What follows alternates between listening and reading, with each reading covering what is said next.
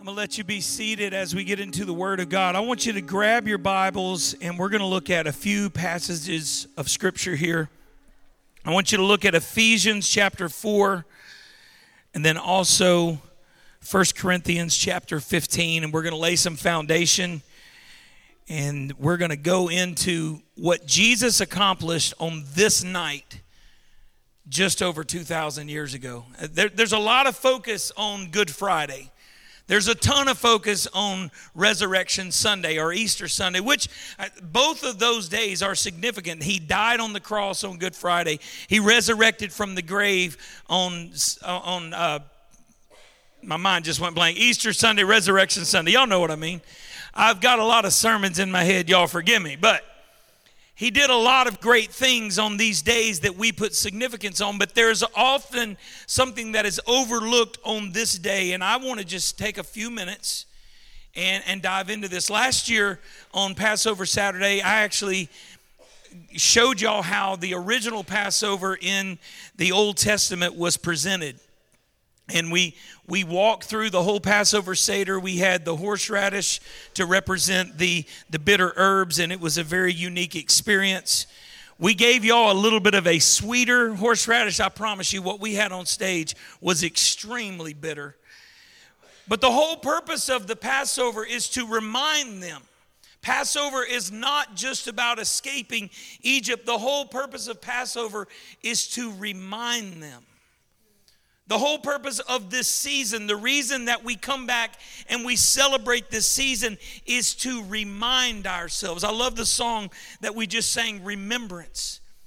I wonder what would happen if as believers we would begin to live our lives as lives of remembrance. Instead of going through the religious motions, instead of going through the denominational or even the theological ideals that we have about things, what would happen in our life if we would literally live our lives as lives of daily remembrance of not only who Jesus is, but what he did on Good Friday, what he did on Passover Saturday, and what he accomplished on Resurrection Sunday. God, don't ever let us get to the place that we lose the value of remembrance.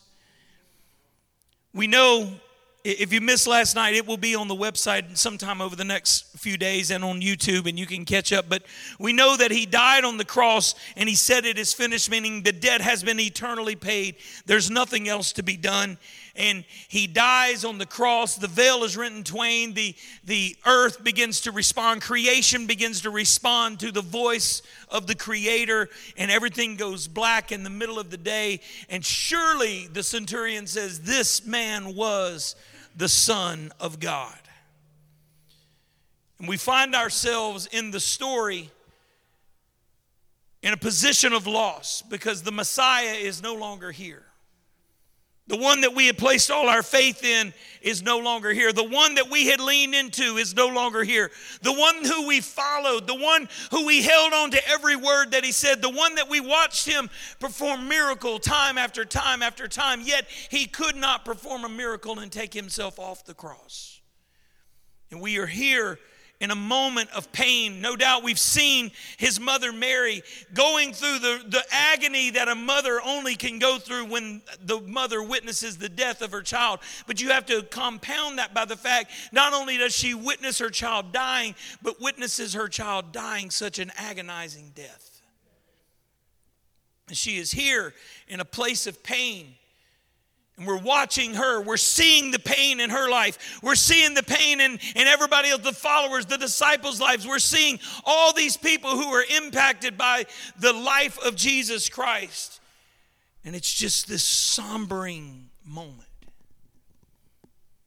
Joseph of Arimathea, a righteous man who was friends with the Sanhedrin, who was part of the Pharisaical council, he goes to Pilate and makes an appeal for the body. Pilate's like, wait, he's dead already? And like, yeah, and he has this confirmed. He says, yeah, well, if he's dead, take him off the cross and you can do with him whatever you want to. Joseph takes the body of Jesus and places him in a tomb that had never been used before. It was a tomb that no doubt Joseph of Arimathea had reserved for himself. This was not a poor man's tomb, even though Jesus came to earth in a poor man's birthing place. he left this earth in a rich man's tomb, letting us know you may come in the world one way, but you're leaving a complete other way, thanks to the power of Jesus Christ. Jesus goes into the tomb and they roll the stone, and the Sanhedrin go to Pilate and say, hey, look, there's a cult of people who believe this dude is going to rise from the dead in 3 days. So what we want you to do is place a guard, put a Roman seal on the tomb so no one comes in and steals the body.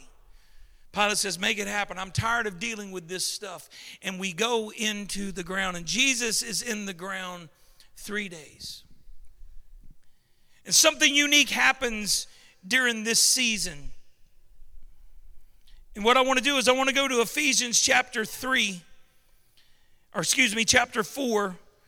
and I want to pick up in verse 8. We're going to read a few verses of scripture here, and then we are going to move forward in the text and into where God wants to take us tonight. Ephesians chapter 4 says this, verse 8, therefore it says, when he ascended on high, he led captivity captive.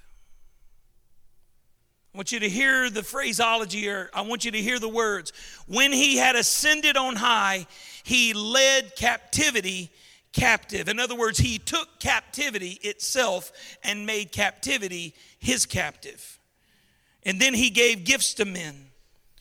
Verse 9 and 10. Now, what is the meaning of he ascended except that he also descended? In other words, before he ascended back out of the ground, he descended not only from the heavenly realms, he also descended into the place where all humanity goes when this life is over. He descended to the lower regions, namely the earth. Verse 10, he, the very one who descended, in case anyone was confused about who did this, the one. He, the one who descended, is also the one who ascended above all the heavenly realms in order to fill all things, or in order to fulfill all things. In other words, to bring everything that has been up to this point in the text, to bring it to fulfillment. You say, that's a lot of words. Paul was a very, very intelligent man, and he liked to confuse us with the way that he wrote his letters. What is he saying here? What he's saying is the one who descended from the heavenly realms, when God, the one true, living, only breathing, almighty God, the source of life, when he robes himself in flesh and leaves the heavenly realms and is born of a virgin in a lowly manger, and he lives a human life. In this moment, the God who descended from the heavenlies also now descends into the depths of hell itself.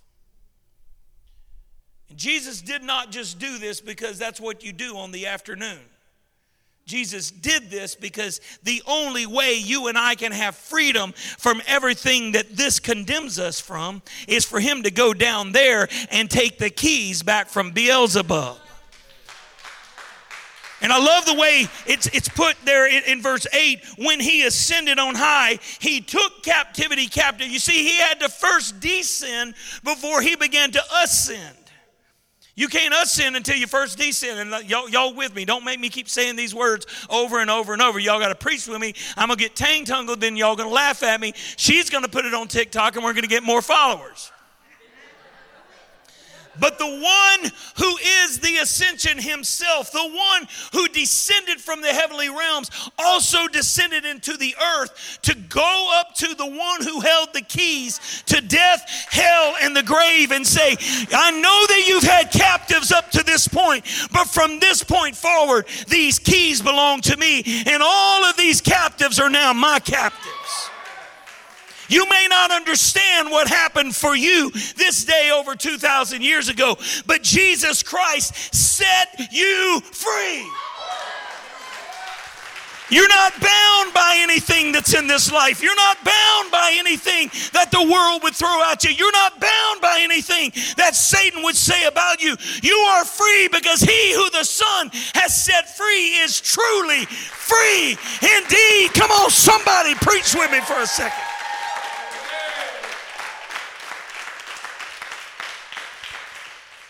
Taking sips of water while I'm preaching. I feel Pentecostal tonight.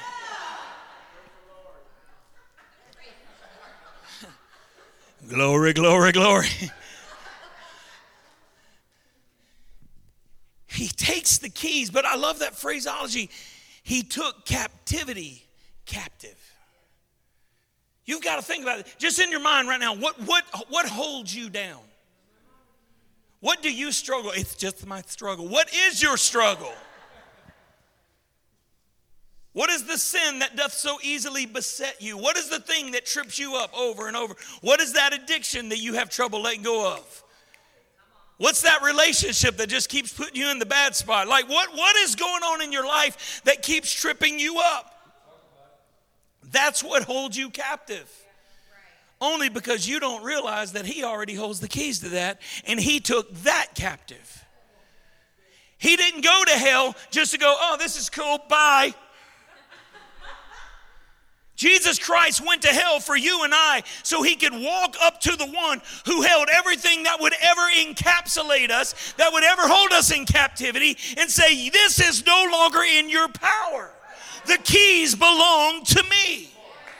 And you've got to realize this is the day of celebration. I know we went deep in worship tonight, and it was beautiful. It was gorgeous. The harmonies were lovely. It's awesome, and I'm so glad that we did that because it was just flipping awesome.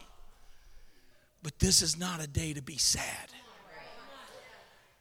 It was sad when he was hanging on the cross, lifeless, and they took him off the cross and they put him in a tomb. It was sad when they saw Mary. It was sad. It was somber. They were regretting what was happening. The Bible tells us that some of the people that were cheering for his death, when they saw what was happening, they walked away beating their chest saying, oh my God, we made a mistake. But the sorrow is over because Jesus went to hell for us. When he went to hell for us, everything that holds us down, he said, nah, this belongs to me.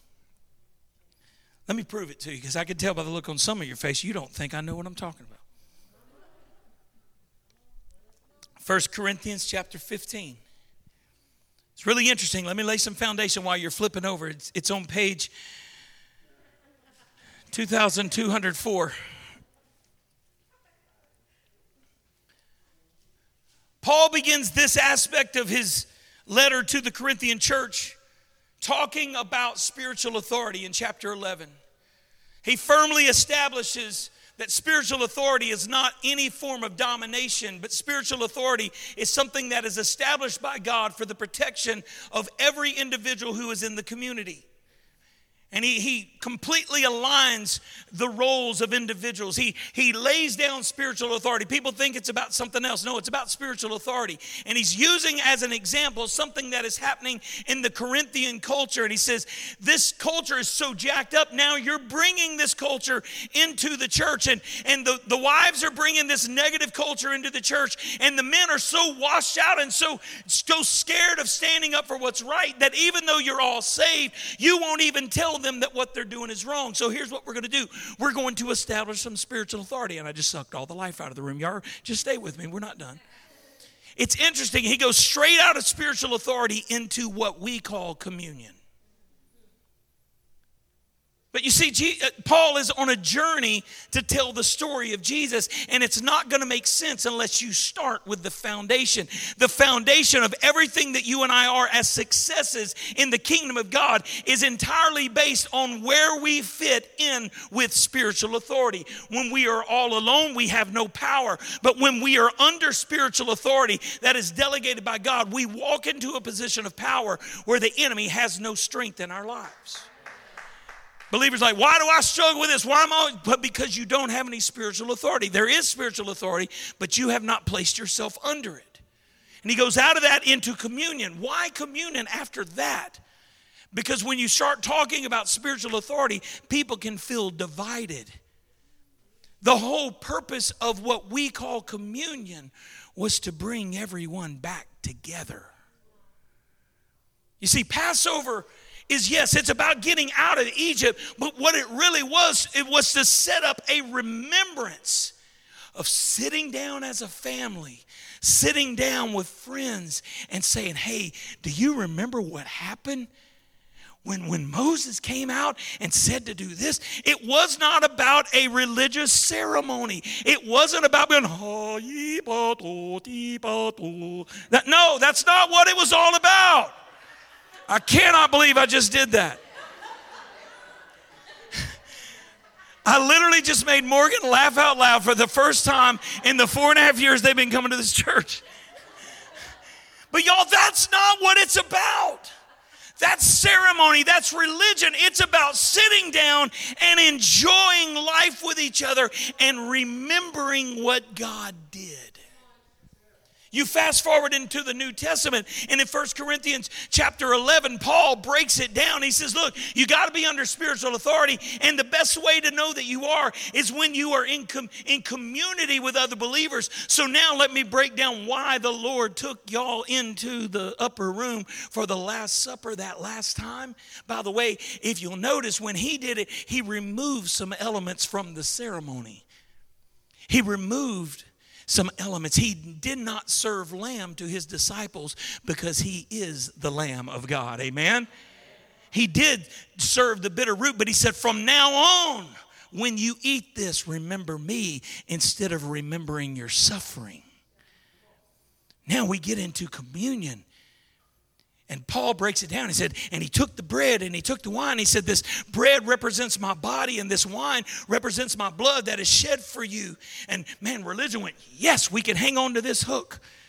For the rest of eternity, we will serve bread and wine. Never was the intention of God. In fact, Paul says, hey, y'all, do this with reverence, but don't do it so often that it just becomes ceremony. But religion went, choke that part. We really like juice and bread. People say, Pastor, why are you being so flippant? Because it's a sit-down dinner, not a religious ceremony of sadness. You're just not very reverent. I'm not sanctimonious. Because I remember when I was addicted to pornography. I remember when I was addicted to alcohol. I remember when I didn't even know which end was up and God reached down and picked me up. I will not be sanctimonious. I will remember what my God did for me. I will remember. Do you remember the time?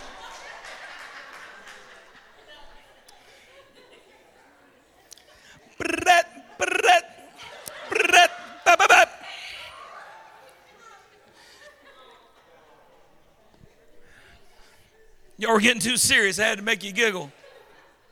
Wayne, that's a Michael Jackson song. I know that you have no clue what I'm talking about.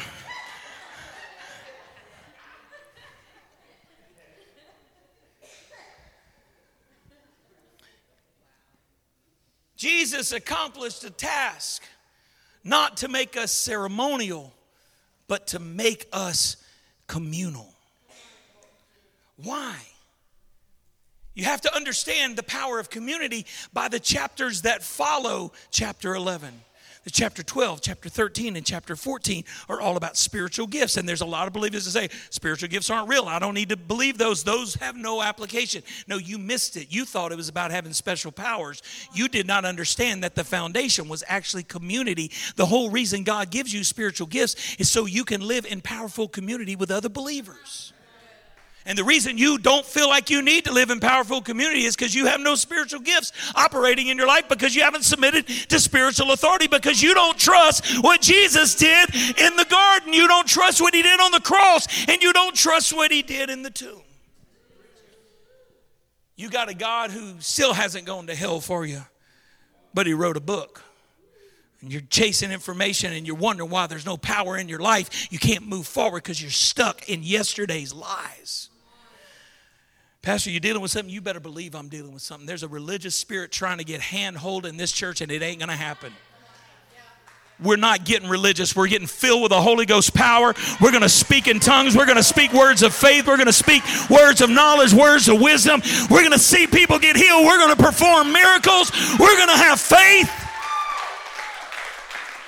That's the kind of church that Jesus Christ died to establish. I don't care what you know and what you don't know. Who do you know? That's what it's all about. Let me get back into the book.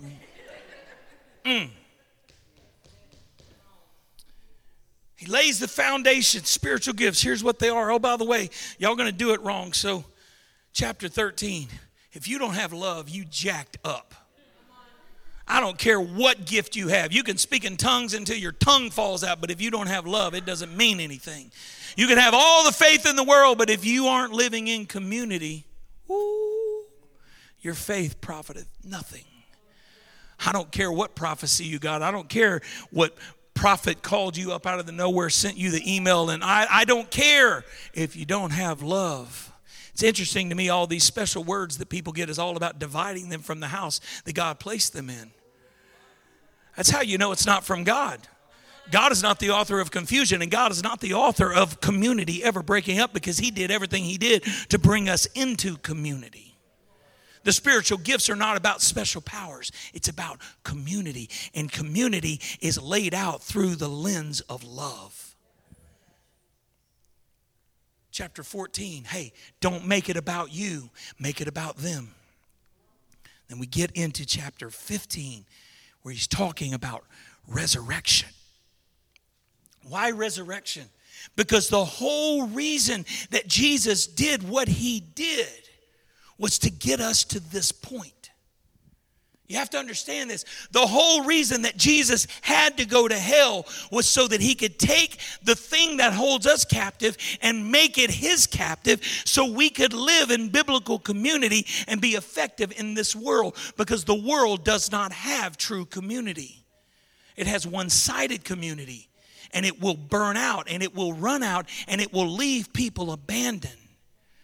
And when the church can get set on fire by the power of Jesus Christ and live in a state of constant remembrance, and we take the biblical community that we have with each other, and he says, by this shall all men know that you are my disciples, in that you have love one for another. It's all about community. Hey, y'all, you've got all these commandments. Let me give you yet another commandment. Love one another in the same way that I have loved you. It's not about wrath. It's not about pain. It's not about anger. It's not about judgment. It's about the love of an almighty judgmental God saying, my judgment has to stop the moment I see my sacrifice. You better be thankful and remembrance all day long, your entire life. Thank you for dying, but thank you for going to hell for me. In spiritual authority. I'm in community. I've been gifted so I can be effective. What about this resurrection? This is where he goes in chapter 15. And toward verse 53, he starts talking about this perishable body must put on the imperishable. Man, these words are big. In other words, this body that's going to rot away is going to have to be done away with. You can't hang on to this life and take it into the next. So don't focus all of your attention on what happens in this life. Live this life in remembrance, which means you're looking forward to eternity. This life is but a vapor, and soon it will pass away. This perishable tank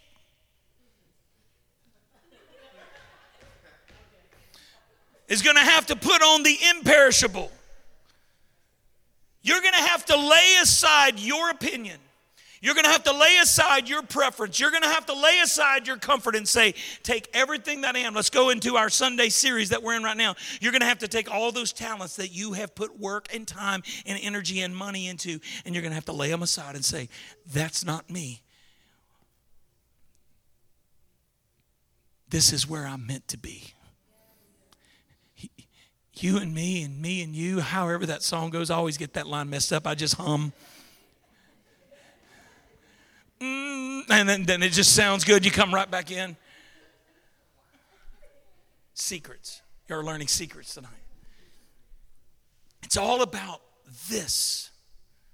It's not about this. It's not about this. It's about this. And when this is right, this is awesome. Why did Jesus go to hell? So you and I can live in true biblical community. That's why he said, when you come back and do Passover, or whatever it looks like after I'm gone, because by the way, I'm taking all the elements out. You don't have to remember suffering. Remember my suffering. That way you don't have to suffer. You don't have to remember the lamb, because I am the lamb slain from the foundation of the world. You don't have to go there. You won't have, cheese and crackers and bread and wine and apples and oranges and whatever.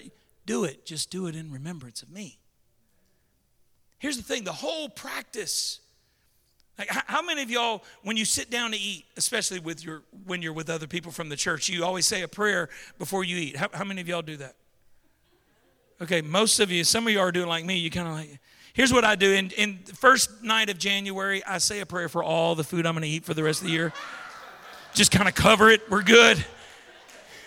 I'm kidding. I only do that sometimes.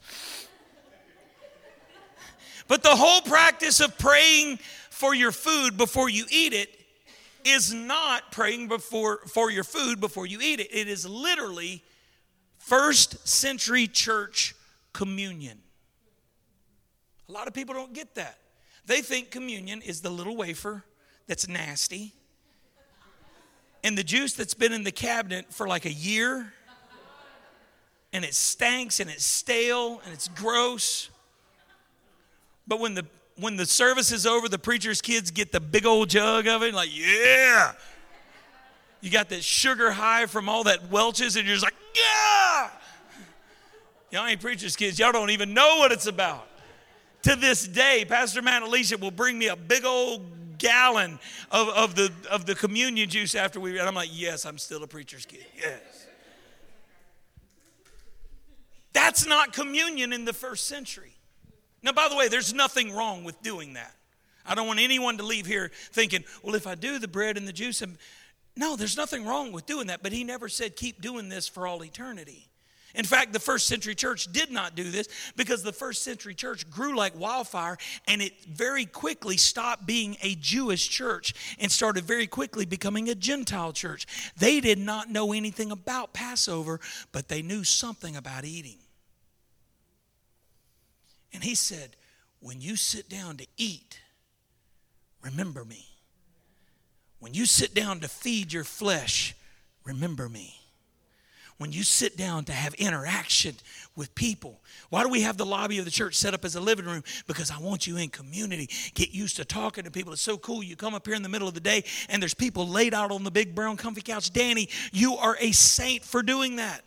The miracle you performed is the big brown couch out in the lobby. Y'all, don't pray to Danny. He ain't Saint Danny. Don't do that.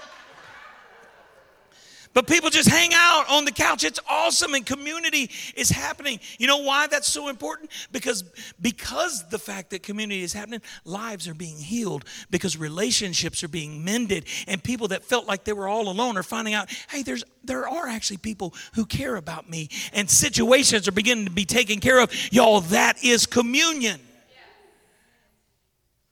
And he says, when communion begins to happen, this perishable body is going to put on the imperishable, and the mortal body must put on immortality.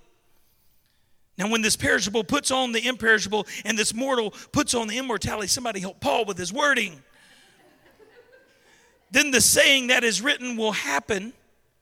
Wait, what? When this perishable puts on the imperishable, when? Any of you Bible nerds with me? Y'all with me? When? When God began to create the heaven and the earth. Breshith, Hebrew word for a new beginning. I told y'all a year and a half ago, there's new beginnings. Last night I reminded some of y'all, didn't even remember that. I reminded y'all there's a new beginning happening. Now we see another new beginning happening in what we call communion. Now, when this perishable in the beginning that is being talked about here puts on the imperishable, and this mortal puts on immortality, then the saying that is written will happen. Very important saying out of Isaiah 25. Death has been swallowed up in victory. Wait, when does this happen, Jesus? When you start living in remembrance and you start living in community and stop focusing so much on yourself and your preferences and your comfort and your lack of wanting to be involved and your lack of wanting to be the one who's pouring out, you just want to be served all the time. When you forget all that, when this perishable puts on imperishable, when this mortal begins to put on immortality. How do you put on immortality? You begin to surrender to the power of the Holy Spirit. And life stops being about you, and you start living a life that literally the life you live is the remembrance of who He is and what He did. And a new beginning happens. And when this begins to happen in your life, just like it happened for Jesus, death has been swallowed up in victory. Oh, death, where is your victory? Oh, death, where is your sting? Quotation out of Isaiah 25. But we got to break this down, because we don't speak ancient Hebrew. We definitely don't speak ancient Greek. But what does it mean? Who is he talking to? There are two words that are mentioned here. And one of the words that is mentioned somewhat out of context. So that means the meaning has changed. The word death is mentioned 3 times, but it's actually 2.5 different words. When he says, that death has been swallowed up in victory, he is not talking about the end of natural life. He is talking about separation from community with God. The separation that comes into our lives because of sin in our lives has been swallowed up by the victory that Jesus accomplished when he took captivity captive, when he went to hell. Hell has no more power to separate you from your God, because that separation has been conquered. Hey, separation, you have been swallowed up in the victory of the Almighty. When he robed himself in flesh, he said, you no longer have to live separated, because I have conquered the situation. But then he starts getting specific, and he calls out death 2 more times by 2 different words. Where, oh, death, is your victory? You see, the grave represents the separation. But the death that has a victory here is the death of Gehenna, which is one of the words that we use today for hell. This is the hell that is the grave. This is the dirt nap. That was funny. It's a shame when I got to tell you I said something funny. That was funny, but whatever. Come back, I'll give you another one later. Gehenna is a reference to death, the separation from life, but also the separation from God. If you walk around scared of dying, you don't know who your victor is. If you're scared to death for this life to end, you don't know that your life only begins in the breshith that begins when you draw your last natural breath. Does this make sense? But when you begin to understand this is only a short part of my existence. What, if I'm lucky, 75 years or 72 years is what the Bible said. If I'm like out of Olga's family, they live to like a 113. Wow. I'm not interested in that. Just telling you. But if you're scared to death of death, if you're scared to death of your life ending, you're not living in victory. You're not living in remembrance, and you think that you are still bound by the captor. But when you live, hey, to live is Christ and to die is gain. The grave has no more victory in your life. Gehenna has no victory in your life. And then the next place, oh, death, where is your sting? Here, it's a different word for hell. It's the word Hades. That's the one you're thinking of with the fire and the imps and all that stuff. You see, Jesus conquered not only separation from God, he also conquered the loss of life. But he also conquered eternal separation from God in a place that has been prepared for Satan and his fallen angels. What kind of God's going to send you to hell? No. What kind of God dies so you don't have to? It's not God's will that any should perish, but all should come to eternal life. Amen? And he conquered it. I can tell you still don't believe me. Take me back. Take me back. Take me back to Psalm 23.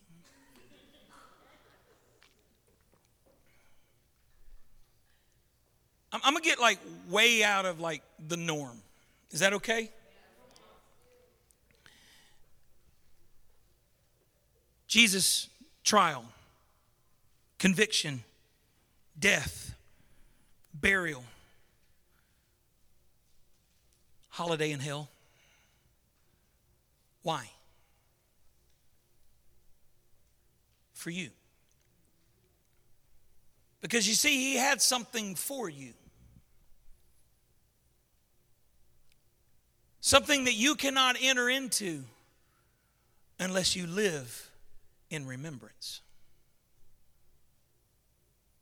One of my favorite Psalms is Psalm 23, and most people can quote the vast majority of it, but something that really stands out to me in Psalm 23 is verse 5. And I'm going to read this verse to you, and then I'm going to show you something, and then we're going to close out with some worship. Not somber. We're going to be victorious because in the morning we're celebrating the resurrection. But I want to show you something that Jesus did for you. The psalmist David writes, he says, "You prepare a feast before me in plain sight of my enemies. You refresh my head with oil, and my cup is completely full." Just go to verse 1. It's not on the screen. The Lord is my shepherd. I have all I need. Remembrance. I live my life in remembrance. Man, I wish I had. I live my life in remembrance. Man, I'm going through some hell right now. I live my life in remembrance. Anybody had a bad couple days? I live my life in remembrance. I just feel like I can't get out of this funk that I'm in. I just feel like I can't get any victory. Did he take your captivity captive? Or is your God still in hell? If you know who your God is, no weapon formed against you shall prosper. You're the head, you're not the tail. You're the masterpiece of creation. You are the epitome of everything he set out to do when you begin to live your life in remembrance. You prepare a feast before me in the plain sight of my enemies. You refresh my head with oil. My cup is completely full. And I want to show you something here real quick. I'm in closing. But just everybody stay right where you are. I'm going to show you something here real quick. I don't think we understand what verse 5 of Psalm 23 means. I know for myself, I have not completely understood it. I thought it was like snack time. Like you're in the middle of the day, here's some goldfish. By the way, I'm almost 50 goldfish. Yes. Still amazing. But you have to imagine a battle raging all around you. You have to imagine you are on the front lines, and we're talking about ancient world battles. We're not talking about drones and such. We're talking about swords, jacked up armor, blood, sweat, dirt, mud, body parts everywhere. Like a good battle, right? Tim's with me on this. It's a good battle. That's what he does in the park, in Lafreniere Park on Saturdays. LARPers forever. Anyway, he doesn't really. He does not do that anymore. No, I'm just kidding. I'm just kidding. Okay, like a real battle. I'm talking like the most epic battle ever. Just like you're fighting, you're doing all this stuff, and you got this sword that weighs as much as your whole body, and you're still swinging it, and you're using your shield, and you're putting your back to your brothers and your sisters, and you're in the fight of your life, and you're just completely exhausted. And then out of your periphery vision, you see something begin to happen, and y'all, that's your signal. That come thither out of the tunnel. Walk this way. I'm calling you. The best laid plans. Okay, right over here. You're in a battle. Fight. Stab, jab, punch. Fall down. And this happens. You turn around, you're like, as Jade says, what the? Like, what are you doing? I'm in a battle, God. What is this? I asked for a victory, and you brought me a grape. Somebody know what I'm talking about? I'm living in hell. Everything I do is a fight, and you brought me some cheese. And whatever this is, I ain't bougie enough to eat that. But you got to imagine, you are in the fight of your battle royale. It's going crazy. And he comes out and he's like, Cam, help me out here. Cam's fighting. Stab, jab, run, jump, dunk.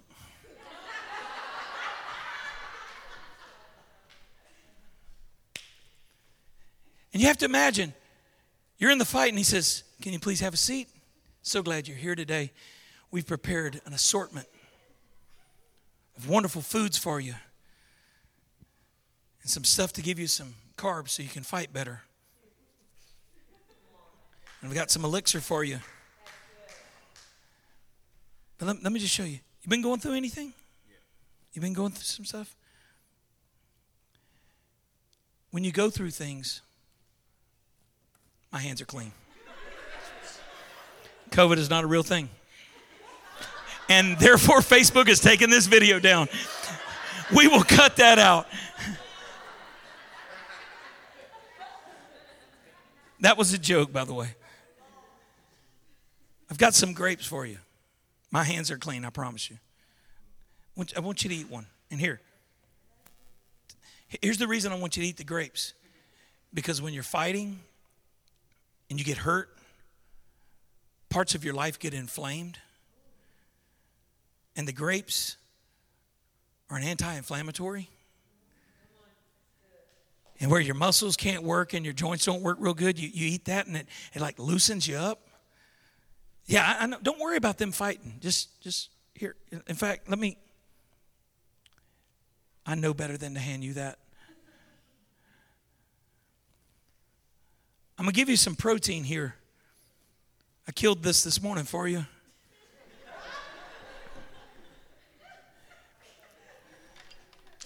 That did not work out as planned. I'm going to give you these almonds are going to give you strength because you're about to go back out in the battle and you're going to lose your strength, so you better eat some of those. Like the whole thing that Snickers is supposed to do, this is actually going to do it, and you're not going to have the sugar crash. And these olives, just because I know you've been in a press, this will remind you that no matter how pressed or depressed you get, my strength is made perfect in your weakness. I ain't eating that, but you're welcome to. I don't even know what apricots do, but sometimes you got to go. Maybe they help it happen. I don't know. Just here, you definitely want to get some of this bread. This bread represents my body. I broke my body for you so you don't have to be broken. And by the way, I came out of the grave, so every time you eat that broken bread, just remember, if I got up, you can. You know, wait, I can tell. This is getting a little harsh. Let me help you out. I know that you're hurting.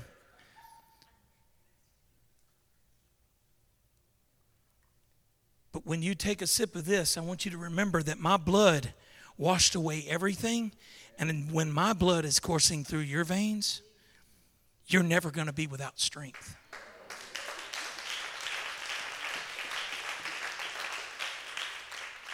You're in a fight. And he says, come have a seat. Let me take it from here. You're in a battle. And you feel all alone because you're surrounded by the enemy. And he sits you down for communion. And we made it a little piece of bread and a little shot glass of grape juice. And we call that holy. You missed it? This. I'm not God, but I'm just playing. I created all this because all of this sustains all of this. Whatever I serve you is not just to make you chunky. So don't eat too much of the things that your pastor likes to eat. Eat the things that are going to put strength in your body. And remember me. When you go to the fridge and you get, the green grapes are not my style. I like the red table grapes. But when you get these and you eat that grape, I want you to remember that I spoke that into existence for you. Like, this didn't just happen. It's interesting to me. Evolution shows how we happened, but not this. Evolution cannot account for this. They never even address that because they're too busy focusing on people. I made this for you because this will sustain you and this will strengthen you. When you don't have enough saliva and you feel like you're dehydrated, eat an olive. It goes down in your throat and your body starts producing. Drink that.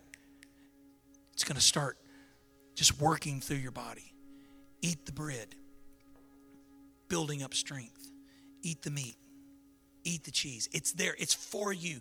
I designed it for you because you're in a battle. I've prepared a table for you in the presence of the one who is trying to put you back in captivity. Why in the presence? Because I want him to see how much I love you and how whatever the heck he's doing has no power in your life because you're living in remembrance of me. Y'all, is that good? Come on, let's stand to our feet and clap our hands for who our God is.